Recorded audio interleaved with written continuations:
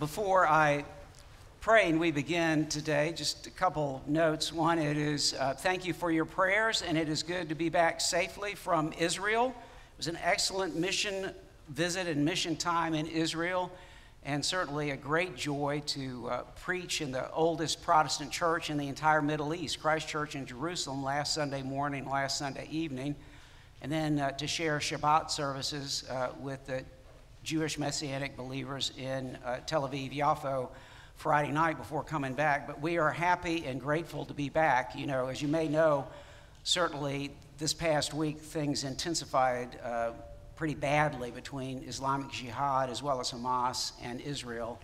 And Nancy and I were, whatever you want to call it, able to see lots of fireworks, including from actually the heights of Azekah, which overlooks the valley where David killed Goliath. And it was interesting to see that was the second day of Israel trying out its new defense system that's actually called David's Sling. So it was interesting to be atop the area where David killed Goliath, in part with a sling and a stone, as well as Goliath's own sword. And to think about that as we were watching things being intercepted and blowing up overhead. So it's good to be back. Thank you for your prayers. Also, since it's Mother's Day and just thinking about this, and I talked with Carl about this before I did preach in Jerusalem at Christ Church, but they follow the Revised Common Lectionary, and the gospel passage was from John chapter 14, verses 1 through 14. And this is where Jesus talks about not to let your hearts be troubled. Trust in God, trust also in him. In my Father's house are many rooms, or many places for you. I go to prepare a place for you.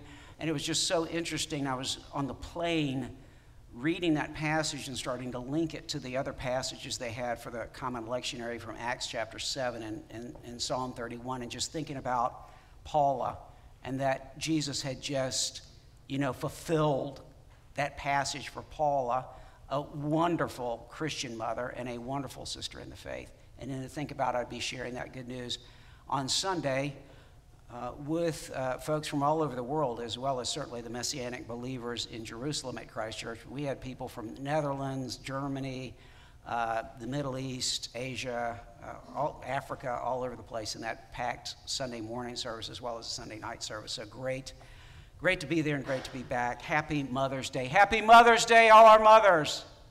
We love you. Jesus loves you. You're going to hear that again in a minute. And for all of our sisters in the faith, welcome, and let's prepare to turn to God's Word. Let's pray together. Father, as we come before you today,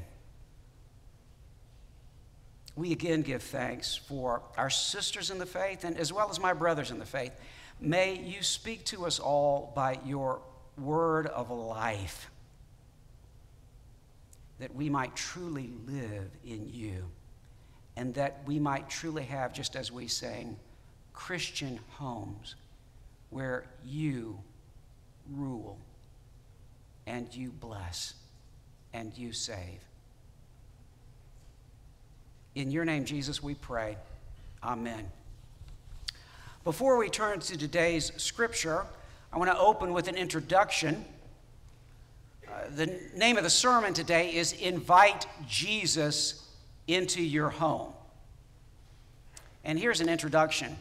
I have good news for you today. It's Mother's Day, so I want to start with something very nice at the beginning. Jesus loves women and brings the good news of his kingdom to women.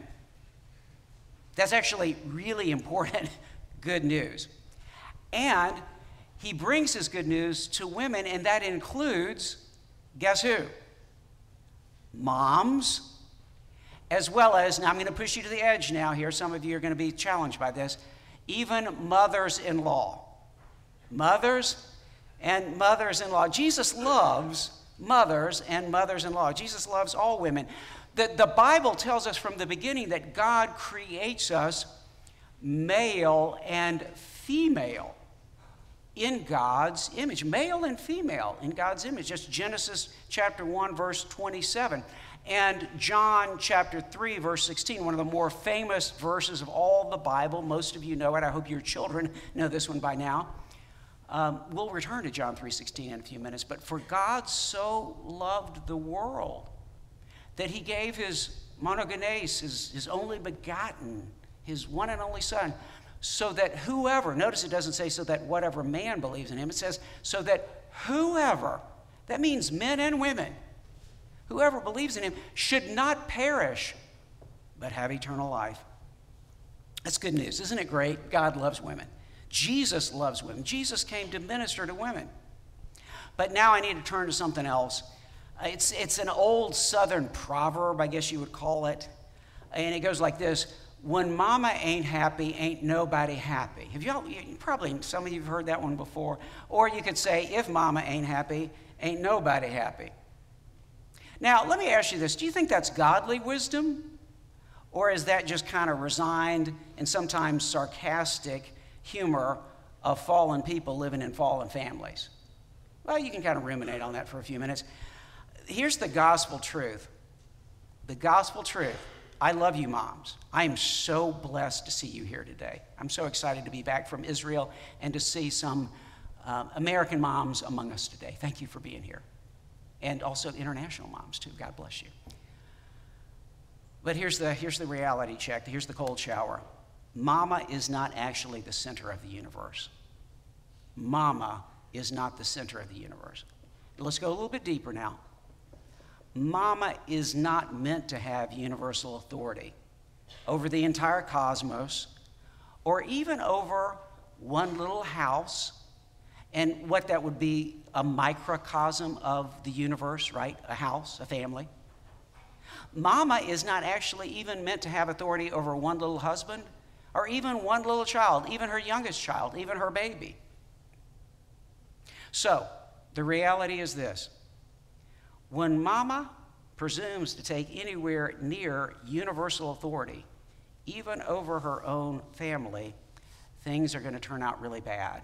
And what she thinks was going to be good because she's getting her way is actually going to be slavery to sin, destruction, and death. It's just not going to be good.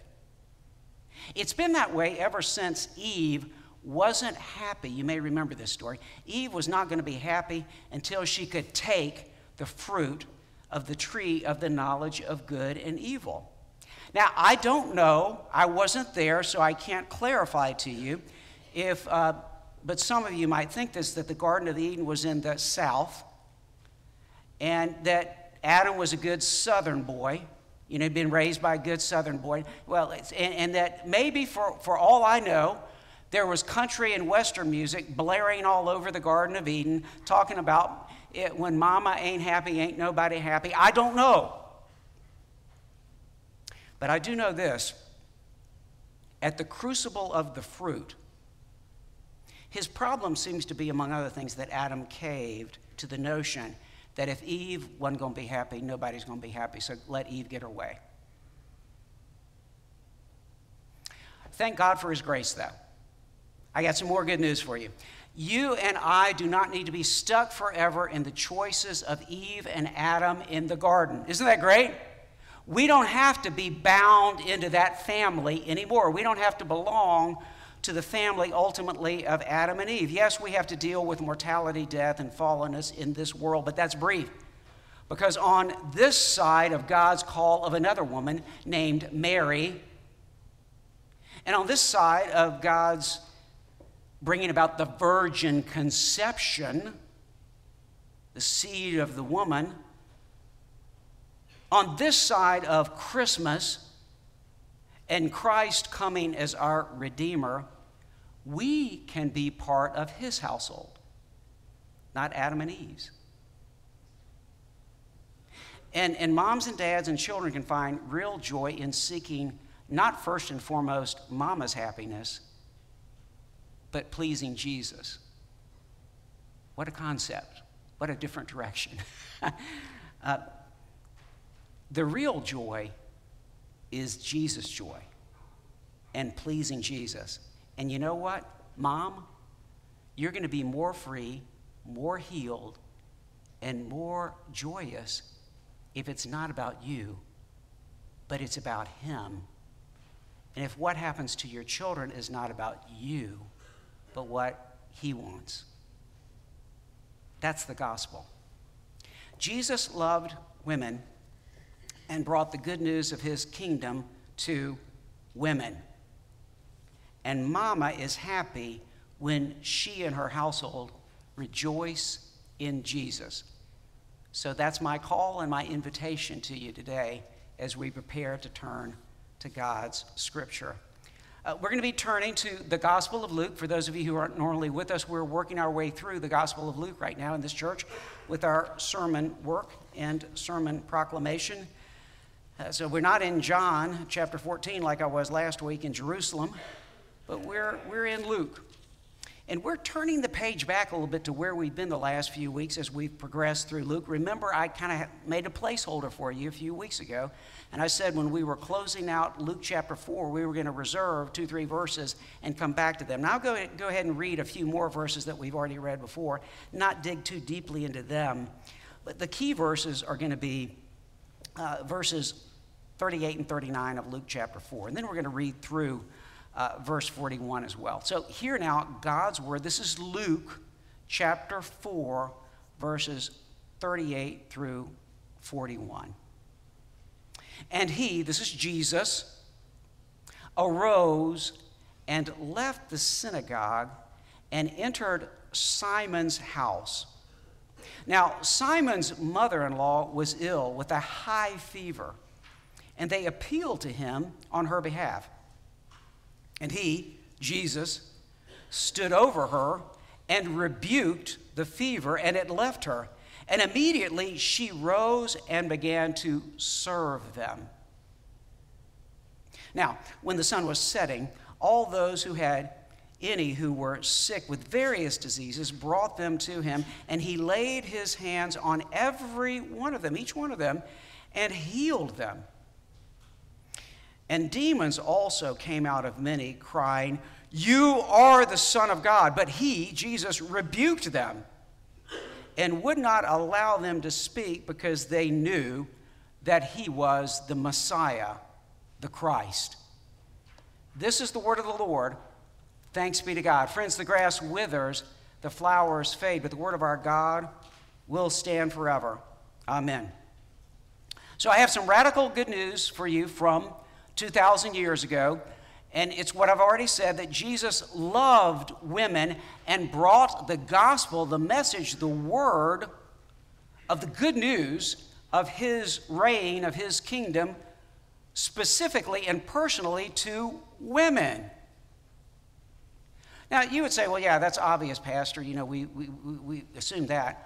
No. You have to understand this. In the ancient world, that was highly radical. Jesus is equally bringing his gospel to women as well as to men.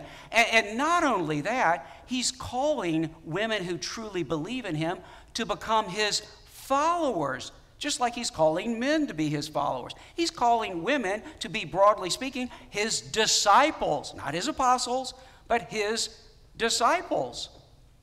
Now, that was basically unheard of 2,000 years ago. Let me ask you this. If you know anything about, high-level philosophy, pretty much the template for Western modern thought, how many female disciples exactly did Plato have? Can you name them for me? 0. What about Aristotle? We all love Aristotle, right? No. Aristotle said men are basically form and women are matter. The form, the thought needs to shape. Women are lower level. They're obviously not going to be disciples. The rabbis of Jesus' day, any other rabbi in first century Palestine, how many women disciples did, just name them all, just kind of put them together. I'll give you 500 rabbis. How many women disciples do we come up with the top 500 rabbis of the first century in Palestine? How many? 0. But Jesus has women disciples. Are you hearing what I'm saying now? And Jesus, we know these. This isn't just pastor kind of reading between the lines here. We know some of these specifically by name. Jesus had some high-class women disciples, high-level women, like Mary and Martha of Bethany. who had a brother named Lazarus. These were high-class Jewish people, really sophisticated Jewish people, who had a really nice spread in Bethany right outside of Jerusalem. It's where Jesus typically stayed when he was in Jerusalem for a high holy feast. These are high-level women, but not just these high-level women, not just like Martha and Mary of Bethany. We know that Jesus had many disciples as women who were formerly women that nobody would have gotten close to, that nice women would have been afraid of, not to mention men. Like women who were possessed by demons and women who were, seemingly compromised in the society. So we'll come back to this later, but Luke chapter 8, verses 1 through 3. And it came about soon afterwards that Jesus, began going about from one city and village to another, proclaiming and preaching the kingdom of God. That's what Jesus is always doing, preaching the kingdom of God. And the 12, that means the 12 apostles, the inner core group of disciples, they were with him, and also some women. Well, what kind of women? Women who had been healed of evil spirits and sicknesses.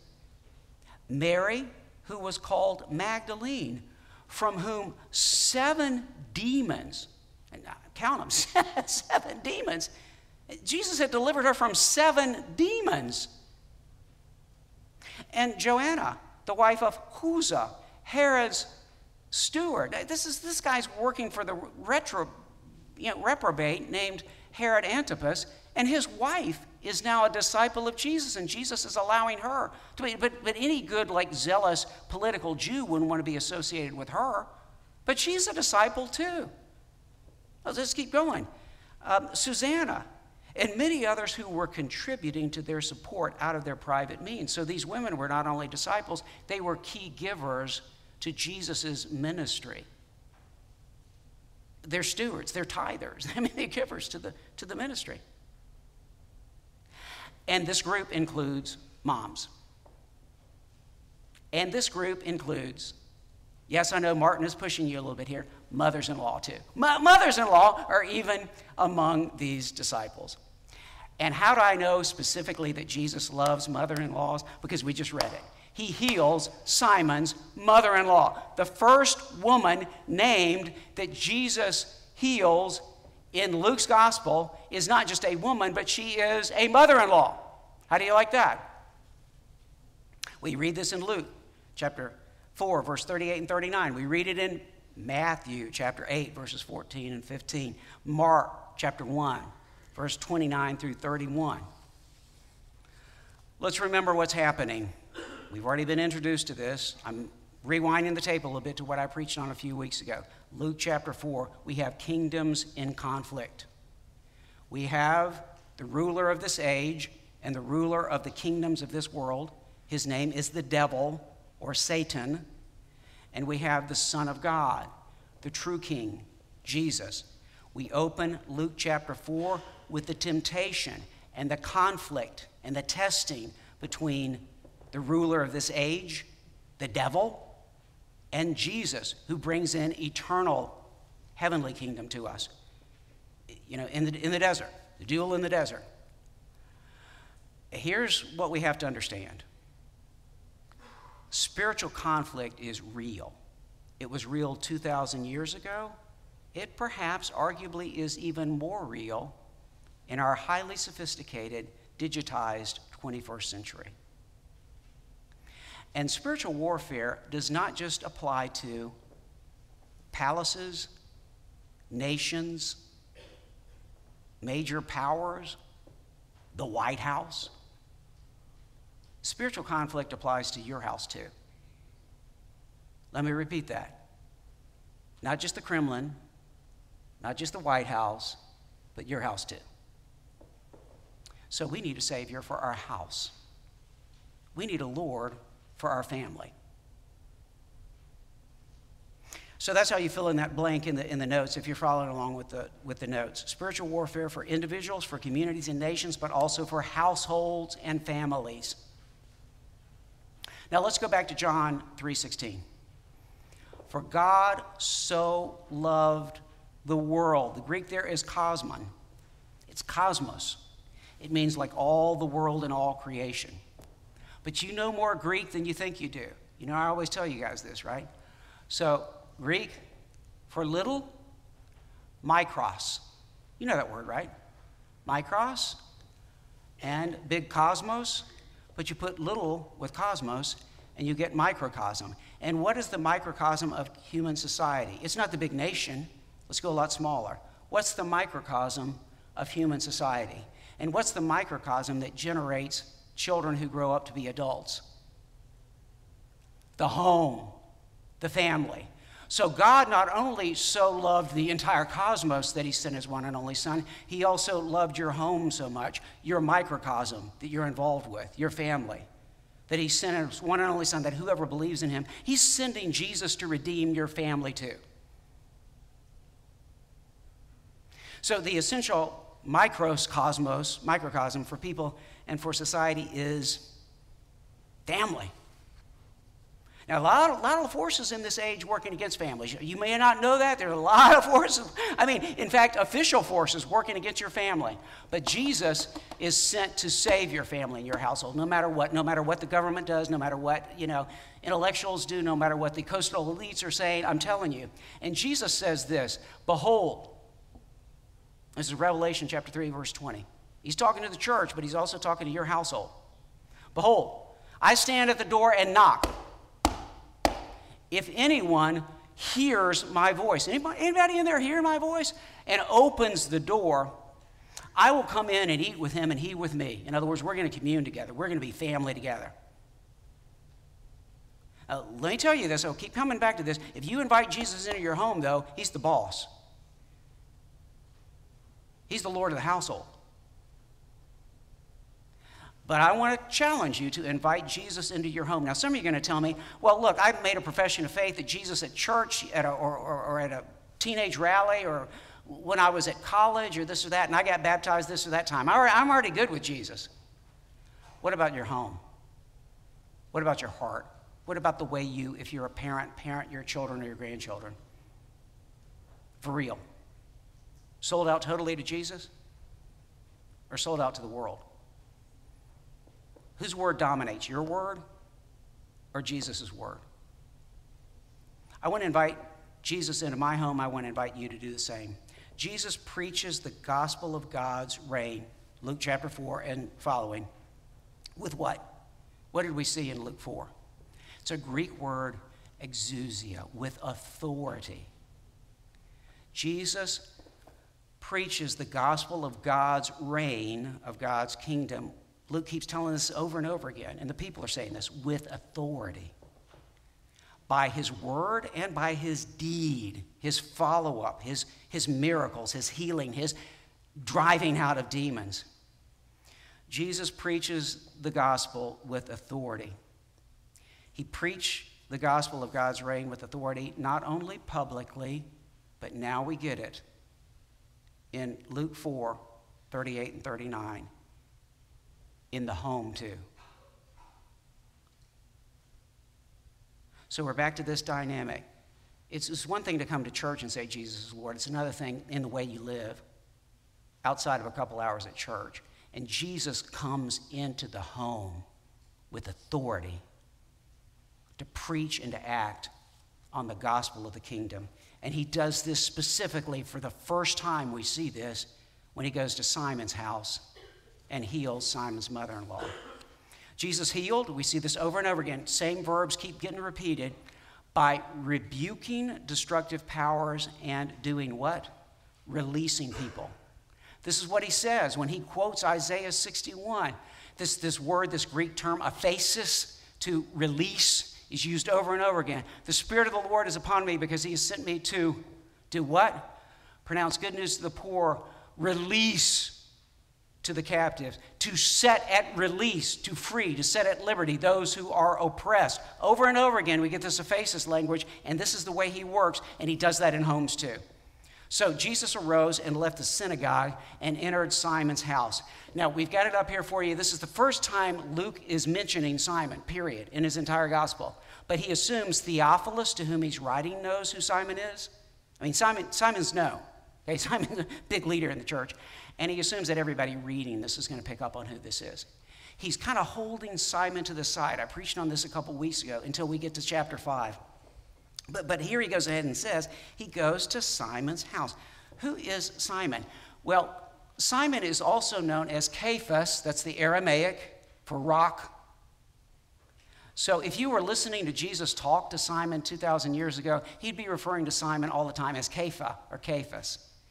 That's Jesus' heart language. That's Aramaic. That's the way they talk day to day, okay? In church, Hebrew, regular language, Aramaic, but also Peter, right?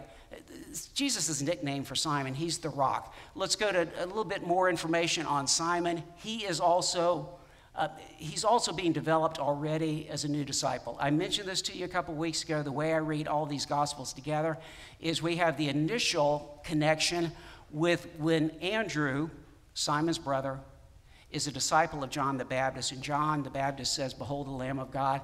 Andrew grabs Simon to come meet Jesus because they found the Messiah. Then later, when you read in Matthew and Mark, they're starting to kind of be part-time disciples, and Jesus is calling them along the shore to drop their nets and follow him. But they're on the shore. What Luke focuses in on is next stage. In Luke chapter 5, when Jesus takes Simon all the way out into the deep, and we have the miraculous catch of fish. And for the first time ever, we have a disciple, Simon Peter, who confesses sin before Jesus and confesses Jesus as Lord. This story is before we get to that third level, okay? We're in the second level. He's kind of a disciple. Jesus is hanging out with Simon.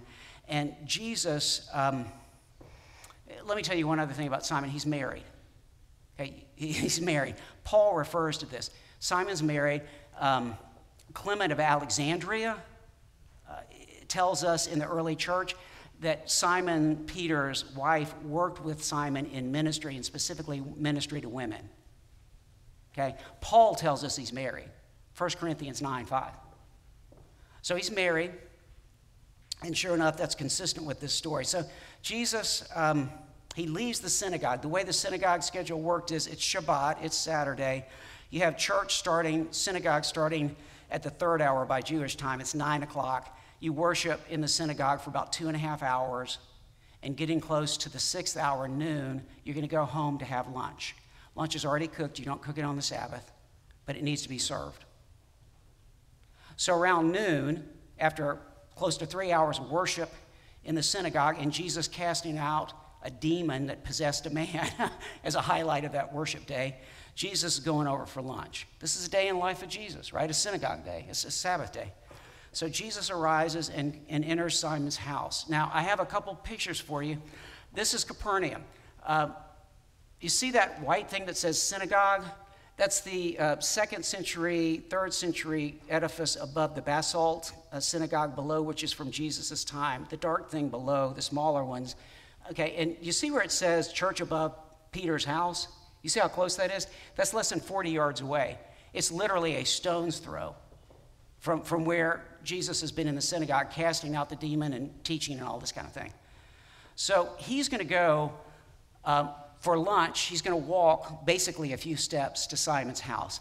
Now, let's go to the next slide. This next slide shows you see the smallest edifice inside a couple other, borders? Okay, that's actually Simon's house. We pretty much know that because of all the artifacts and the graffiti from dating back all the way to the 1st century. That's identified as Simon's house in Capernaum.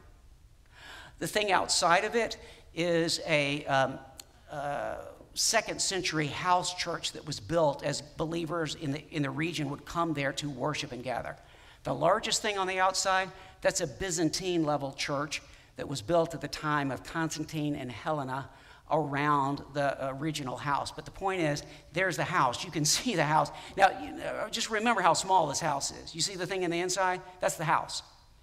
Simon is actually from Bethsaida, but he's moved to Capernaum as his base, and Jesus is using Simon's house as his base in Capernaum for mission and ministry. So that's Simon. Here comes Jesus, and obviously Simon has invited Jesus into his house for lunch. Who's going to have lunch with you today? So Jesus shows up. Now, this is really interesting. Jesus rejected somebody's request for miracles at the beginning of what we read in Luke chapter 4. Whose request for miracles did he reject? The devil's. Turn this stone into bread. Serve yourself. Glorify yourself. Jesus rejects the Satan's, appeal, and also rejects the idea that he's here to serve himself and glorify himself. But when people in Simon's house start asking about the mother-in-law, Jesus has a heart for that immediately. Jesus is very interesting. It kind of depends who asks him and for what. It's a big deal. So Jesus responds. He stands over Simon's mother-in-law. And when he stands over, it's the same term we saw in the miracle of the catch of fish when Simon refers to Jesus as epistate. Here it's epistasis. It's Jesus stands over. He's the master. Do you hear what I'm saying? He's the boss. He has authority over that house, and he has authority over that fever, and he stands over her. Mark and Matthew tell us he's going to pick her up, take her by the hand also, but Luke really wants us to get the exousia here, the kingdom authority. So Jesus stands as the authority of the house and rebukes the fever. It's a high fever, Luke tells us. The other guys just say fever. Luke tells us it's a high fever. And she's released. And immediately she rose and began to do what? Serve. And the term there is like the term for deacon. Okay? She's serving. She's table serving for the Shabbat meal. Let me say this. We'll come back to this with the Sabbath healings. The tradition and the rabbinic teaching is you're not supposed to heal somebody, and a doctor's not supposed to heal somebody unless they're in jeopardy of dying on the Sabbath. You need to wait otherwise. But that's not actually in the law. And Jesus clearly is just going to fulfill and follow the law, not all the rabbinic tradition. So he goes ahead and heals Mama. I mean, right then. And then she gets up and serves. Now, let me just tell you, when I was in Jerusalem, the evening service, I had a guy come up to me. He's a recent believer in Jesus, and he's from a Haredim family. And he's not just from a Haredim family, he's from the high-level rabbinic people, okay? A high-level rabbinic family. All his dad and his uncles are all highest level of rabbis in the Haredim, in the Hasidic community in Jerusalem. But this guy now believes that Jesus is the Messiah. He came up to me, thanked me for my exposition of the Torah and the New Testament and the message of Jesus. But then some of the people from Christ Church and the mission to the Jewish people talked to me afterwards and said, we need to really pray for him because he believes in Jesus as the Messiah, but he doesn't get following Jesus because he's been raised as royalty and he doesn't know what it is to be humble and to serve. Because in his world, everybody serves him.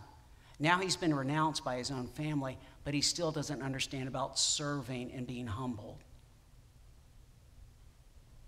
And here's the thing about being with Jesus is nobody is royalty, but everybody's royalty. But in Jesus' house, royalty serves. Jesus washes his disciples' feet. It's just the way it works. So we need to pray for him and other people like him, maybe not just Jewish background, but other people too. And of course, the reading between the lines here, I talked about this when we dealt with this passage in Mark. It's not in the Bible, but I have to, okay, this is Martin now. This is not in the Bible. But you have to guess, I infer, that Simon's mother-in-law would not have been excited that he's becoming a disciple of this crazy new rabbi because he had a good living going being a fisherman, and all of a sudden this rabbi is going to mess everything up for her daughter and the family. But isn't it an interesting appointment that she gets the high fever and Jesus heals her, and now all of a sudden she's on board as a disciple too, serving Jesus? You think that's by accident? No. But it does involve commitment and cost. It involves serving. And let's just go on to what happens. So in this little bitty house, everybody remember the little bitty house, right? As sundown comes, so that the people don't have to be afraid of being persecuted because they're seeking healing on Shabbat. When the sun starts going down, that means the Sabbath is over. they start coming in droves to be healed by Jesus.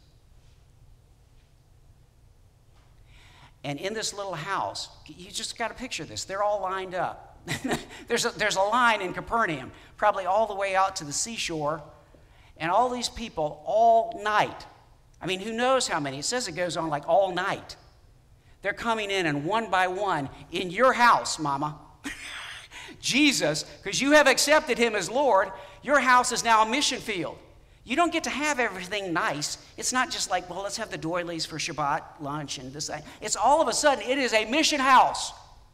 There are costs and commitments to inviting Jesus to be Lord of your house. People, demons crying out, you're the Son of God, and Jesus rebuking them. It must have been a kind of a conflicted healing session all night in her house. But I think she's okay with it because Jesus just saved her, right? So here's the bottom line. Someone's word rules every family and every house. Whose word is heard and honored in your house? Moms, dads, single folks. Behold, I stand at the door and knock. If anyone inside, including Mom, hears my voice and opens the door, I will come in and eat with her, eat with him, and she and he with me. Invite Jesus into your home. Invite Jesus into where you really live. Invite Jesus into where your family lives. And he will revolutionize. He will heal where you couldn't even imagine. Is it going to be easy? No, it's going to cost a lot. Is it going to be awesome? Yes. Because all of a sudden, you and your family belong to Jesus, now and forever. In the name of the Father, and of the Son, and of the Holy Spirit. Amen. We hope you enjoyed this sermon from First Presbyterian Church in Starkville, Mississippi. If you want to find out more about our church and our ministries, please visit fpcstarkville.org. If you'd like someone to reach out to you and maybe grab coffee or lunch to get to know us a little bit better, you can go to fpcstarkville.org/connect and fill out the form there. And if you like what you're doing and want to see more, go to fpcstarkville.org/give to give.